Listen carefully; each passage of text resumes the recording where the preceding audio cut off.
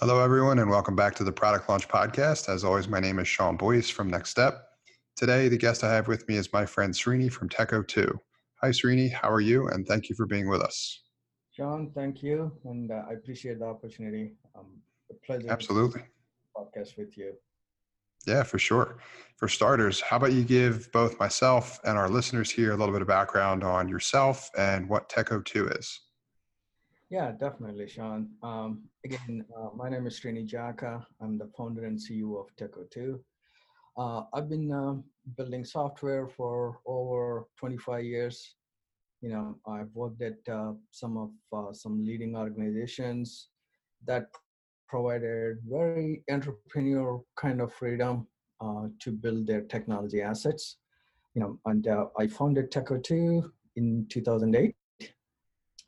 So what Techo2 does is, we have a very unique approach in building software. We serve two different segments. We serve the enterprise segment, where the focus is mostly on the standards and organizational practices, if you will. Very disciplined way of doing things. And we also serve the startup market. Where the focus is on lean approaches and rapid development. You know. But I think our specialty lies in how we use our these complementary experiences we have with these other segment. For instance, we try to bring it, while focusing on the standards and organizational practices for the enterprise market, we also bring in our complementary set of the lean and rapid development to the enterprise market. Whereas working with the startups, we try to bring in the enterprise robustness and scalability aspect of that to the startups, if you will. Nice. Yeah, that's a healthy blend. I could definitely see how both groups could benefit from the approach, more of kind of what works best in each environment. So that's cool. Yeah. I like it. Talk to us a little bit more about kind of the startup companies you work with. Both myself and a number of our listeners are kind of in that early stage or emerging market crowd, building early stage software product businesses. So talk to us a little bit more about the kind of companies that you help in that category and maybe some ideas of the type of projects that you guys work on. Yeah, absolutely. So I'm very passionate working with startups. In the last 12 years, I would say we worked with over 60 different startups in various stages. We predominantly start working with them in pre-seed and seed kind of early stages, if you will. And we do have clients that get to the maturity level, like Series A funding, and if you're looking at the financial stability and all that, But I think what we do for for the startups varies based on what stage they are in. For most of the pre-seed and seed kind of early stage startups, we work on their ideation, discovery, a lot of technology strategy, prototypes, MVPs, and version ones.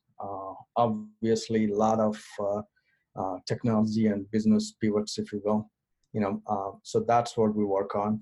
And as they mature and on the growth cycle, we kind of scale back, for most of those clients, while they're building their own staff and their own teams, if you will. We kind of scale back and, we're working on special projects for them, providing elasticity, But most of our work, like the real original work lies with the early stage startups, because, they have very few resources and, we try to bring in not just the technology, but business side of thinking, how to build the product, that kind of ideation and the journey, if you will. Excellent, for sure. And so you mentioned a lot of different type of service offerings, ideation, discovery, working with MVPs. With your experience on the engineering and product side, there's always so many questions about that aspect of building a software product business. So I'm curious, from your perspective, what what advice would you have for those looking to build, an early stage software product company? Where would you start? Advice. I would say It's a loaded question, I know. it's a very loaded question, definitely. But I would say, well, I would say just stick to the basics. Number one, I would say always vet it out.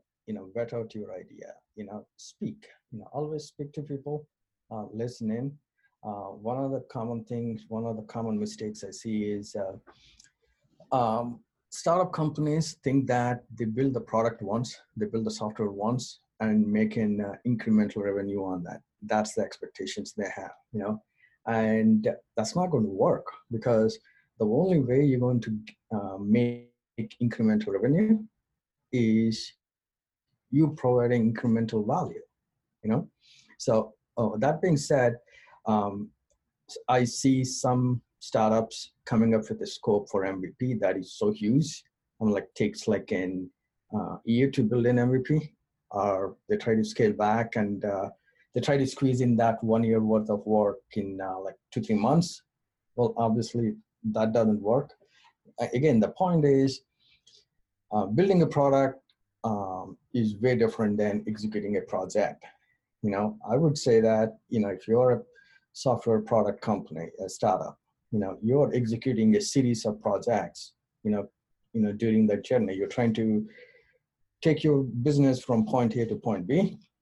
And also, the journey, within the journey, you're trying to understand what your customers or clients want.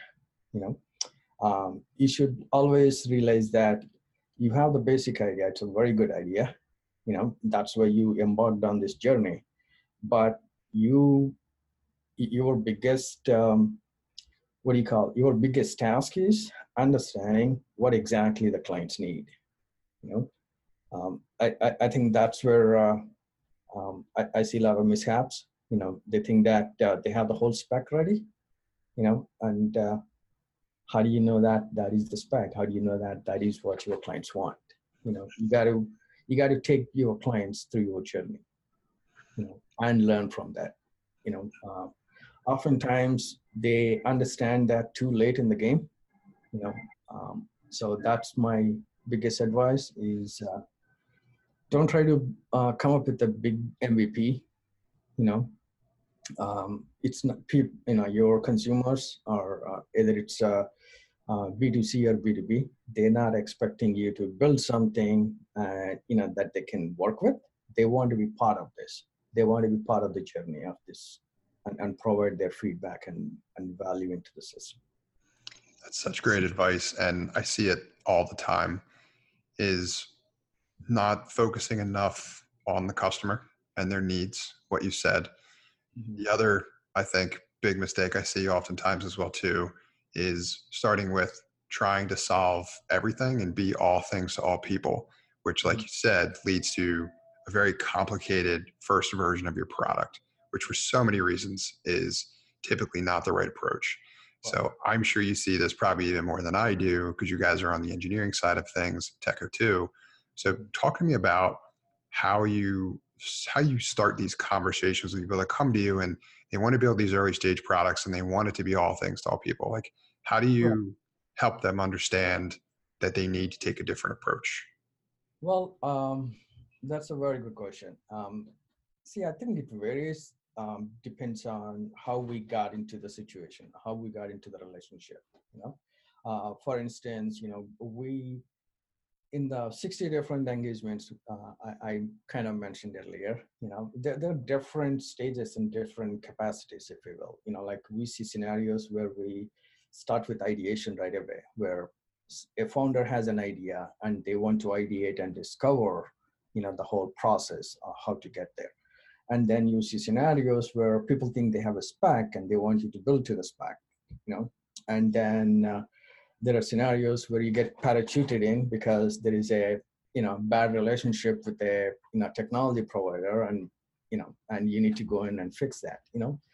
And we also see scenarios where you get your prototype or MVP built by some other team, okay, and it kind of did its purpose, but that's not the direction they want to go with.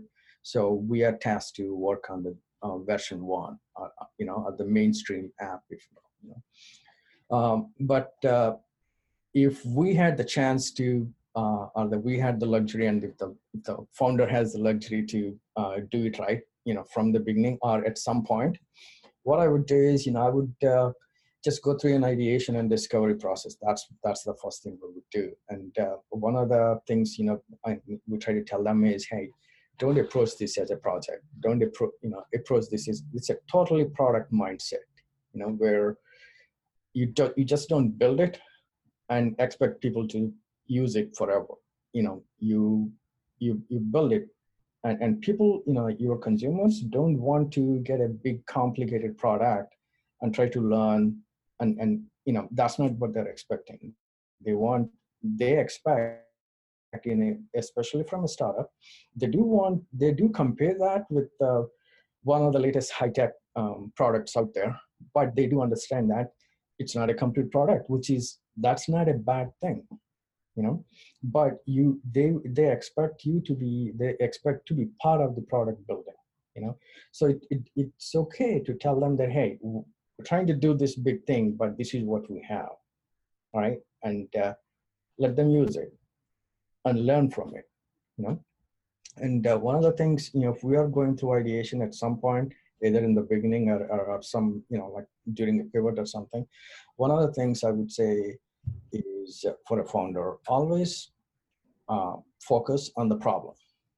You know, uh, I see several scenarios where the founders are very eloquent about the solution they offer, and you turn it around and you say, what exactly is the problem you're trying to solve, right?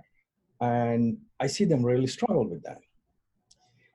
It's not that they don't understand, but they haven't focused on the problem part. you know but I would say that if you can eloquently describe your problem, the problem you're trying to solve, I think that provides you um, such a great foundation, because now you can think about the personas that's going to interact with your product, and you get ideas about positioning, you know, and you get ideas about competition and marketing. I mean, so many things go from there, you know. Without that, if you just focus on the solution first, you're just focusing um, on the app itself, and the software itself is not going to be your product.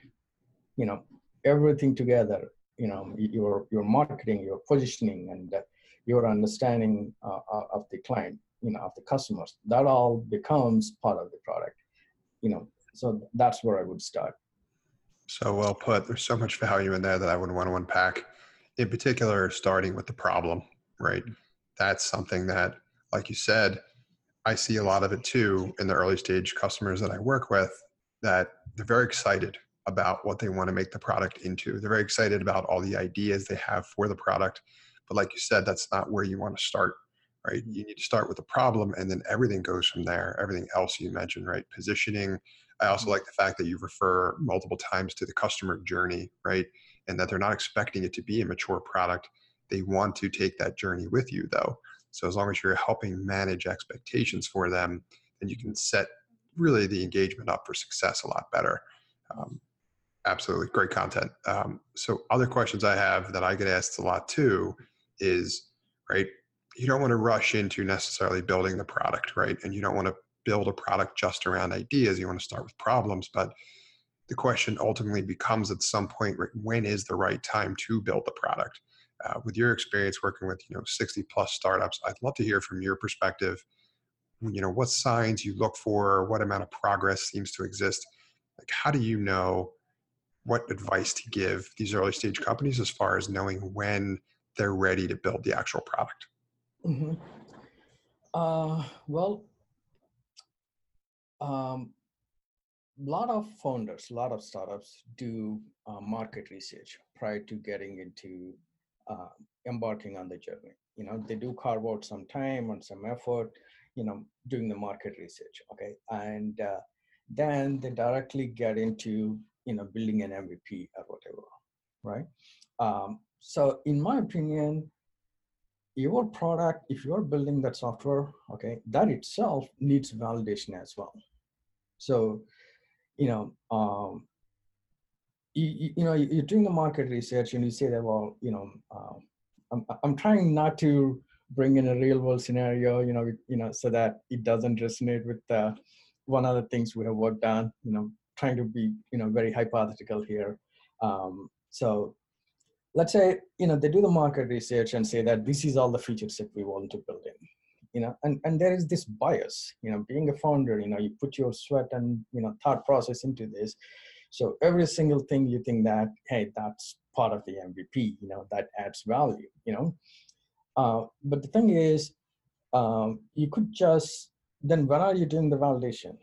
If your MVP is supposed to be what you think is used for the market validation, and your if your MVP is so big, you know, um, so then you're not doing the validation at the right time, So one of the things I would always advise is your MVP should never take more than 3 to 4 months to build it, no matter how big it is. If it is taking longer than that, I think you got to slice it down.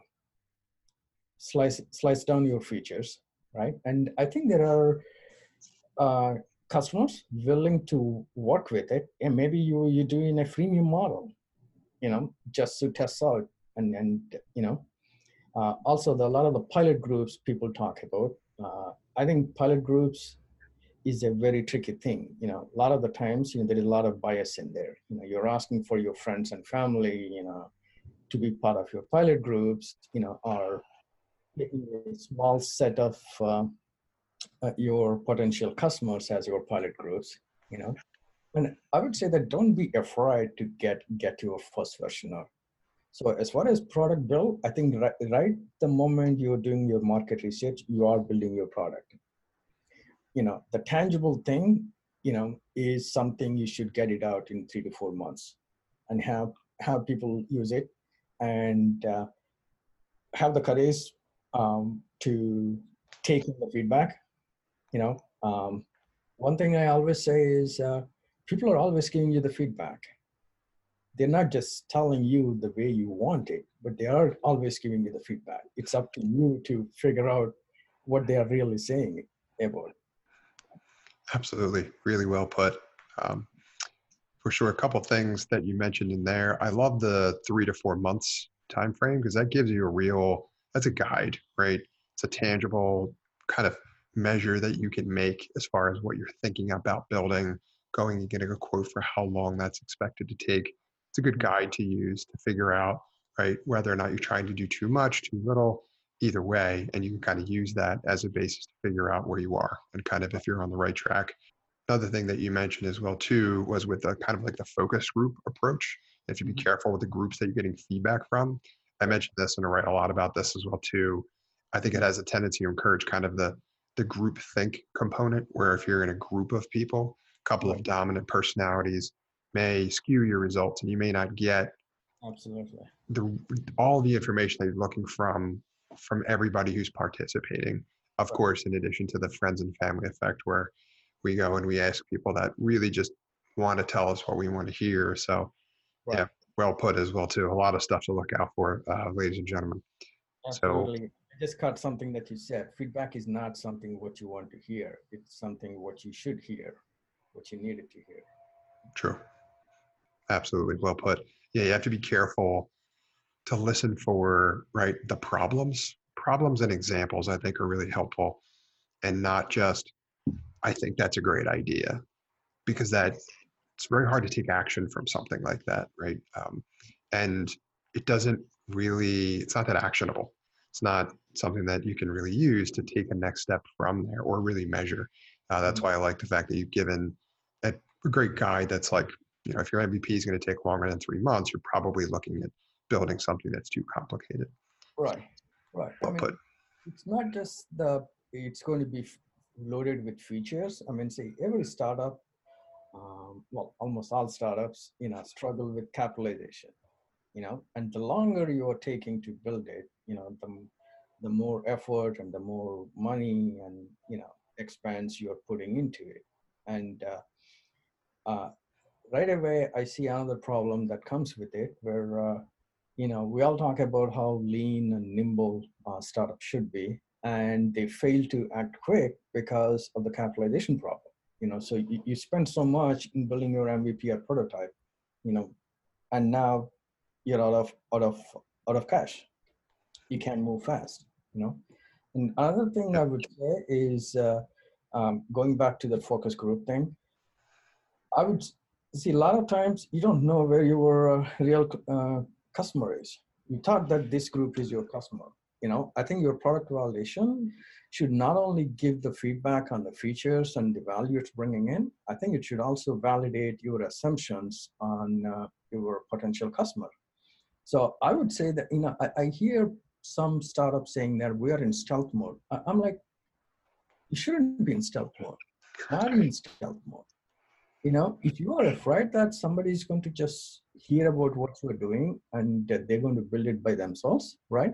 Well, then it's probably not a sustainable idea to begin with. I'm so glad you mentioned that. I take issue with that approach as well too. Is that we're doing something in secret or we have like a closed beta or whatever. Like it is hard enough to get your message out there about what you're doing Mhm. to begin with. Don't make that any harder. And don't be afraid to like get your feelings hurt with what you're working on. That's great feedback about your product, good, bad, or otherwise. You need that. Without that data from your customers, you're not going to know where to go, right? You risk ultimately the project failing. So Yeah. very well put. Awesome. Being a startup founder, you already established the fact that you're not afraid to take risk Right. and not afraid to fail. So the whole idea of doing this product validation early on is to, if you're going to fail early, right? But at the same time, learn early so that, rather than putting, a ton of money and ton of effort into that, build something that's tangible, that's usable, let people play with it and learn from it and then move on. Awesome. Very well put. I can't thank you enough for being here, Sreeni. This is outstanding content. I have a few more questions for you before I let you go. The first of which is any resources that you would share with myself and my audience related to this content, books, blogs, any other sites. We would love to hear about those that you may recommend. We'd love to hear about those that you may recommend as well. Right. Well, absolutely, Sean. And when you speak of resources, there obviously, internet is so rich, as long as, well, not everything on the internet is true, but, as long as you can look in the right way, I found Medium as one of the sites, that has a lot of good content, vetted content, if you will, and obviously a lot of books, and I read a lot, like lean startups, how stuff is built, how, that how stuff is built talks about how they built Home Depot. Well, it's nothing to do with software, but they did build something, um, things like that. And my biggest advice in terms of resources is to listen, speak to people, listen what they're saying, you know, um, um, as a startup founder, go on to pitch competitions, you know, get out of that stealth mode, stigma, go out and to the pitch competitions, because again, I think you learn a lot about speaking to people and understanding. I think people are willing to help. They cannot tell you uh, how you need to do everything, and you don't want them to tell you. Because that's your journey. But at the same time, I think there are a lot of nuggets and advice you can get from people, especially when you go to pitch competitions. Another thing I would say, um, speak to investors, whether you're raising money or not, always never let go of an opportunity to speak to them, because they definitely have some good insight, they for your idea and how to scale up. I mean, you know and again, speak, listen, and process information. Excellent. Great list of resources for sure. And then last question I have before I let you go is who should reach out to you and how can they get in touch? Any startup founders, in throughout the journey, I think they can reach out to me. I work with some of the, investors and incubator community in the area, especially in the Pennsylvania area, they can reach out to me. My website, techo2.com. O2 is like oxygen. O is in letter O, not the digit O, and two is the digit. Right. So you can email me at Sreeni.Jakka, Sreeni dot Jakka, Jakka at tech02.com. Two is the digit again. Or you can call me 215-262-2633. I'm always up for a conversation with startup founders. Excellent. Thank you, Sreeni. And I'll include that information in the show notes as well, too, so everybody can see it. All right. Thanks a lot, Thank you Sean. so much for being here. I really appreciate it. A lot of helpful value for myself and the listeners. Appreciate the opportunity, and good luck. And I so appreciate what you do for the community. Thank you. Thank you. Hey folks, Sean here, and thanks for listening to this episode. I hope you got a ton of value out of it. If you did, I'd encourage you to also sign up for my free 5-day email course about launching a profitable B2B SaaS application for less than $750. If you'd like to sign up for that course, you can do so at nextstep.io/B2B SaaS.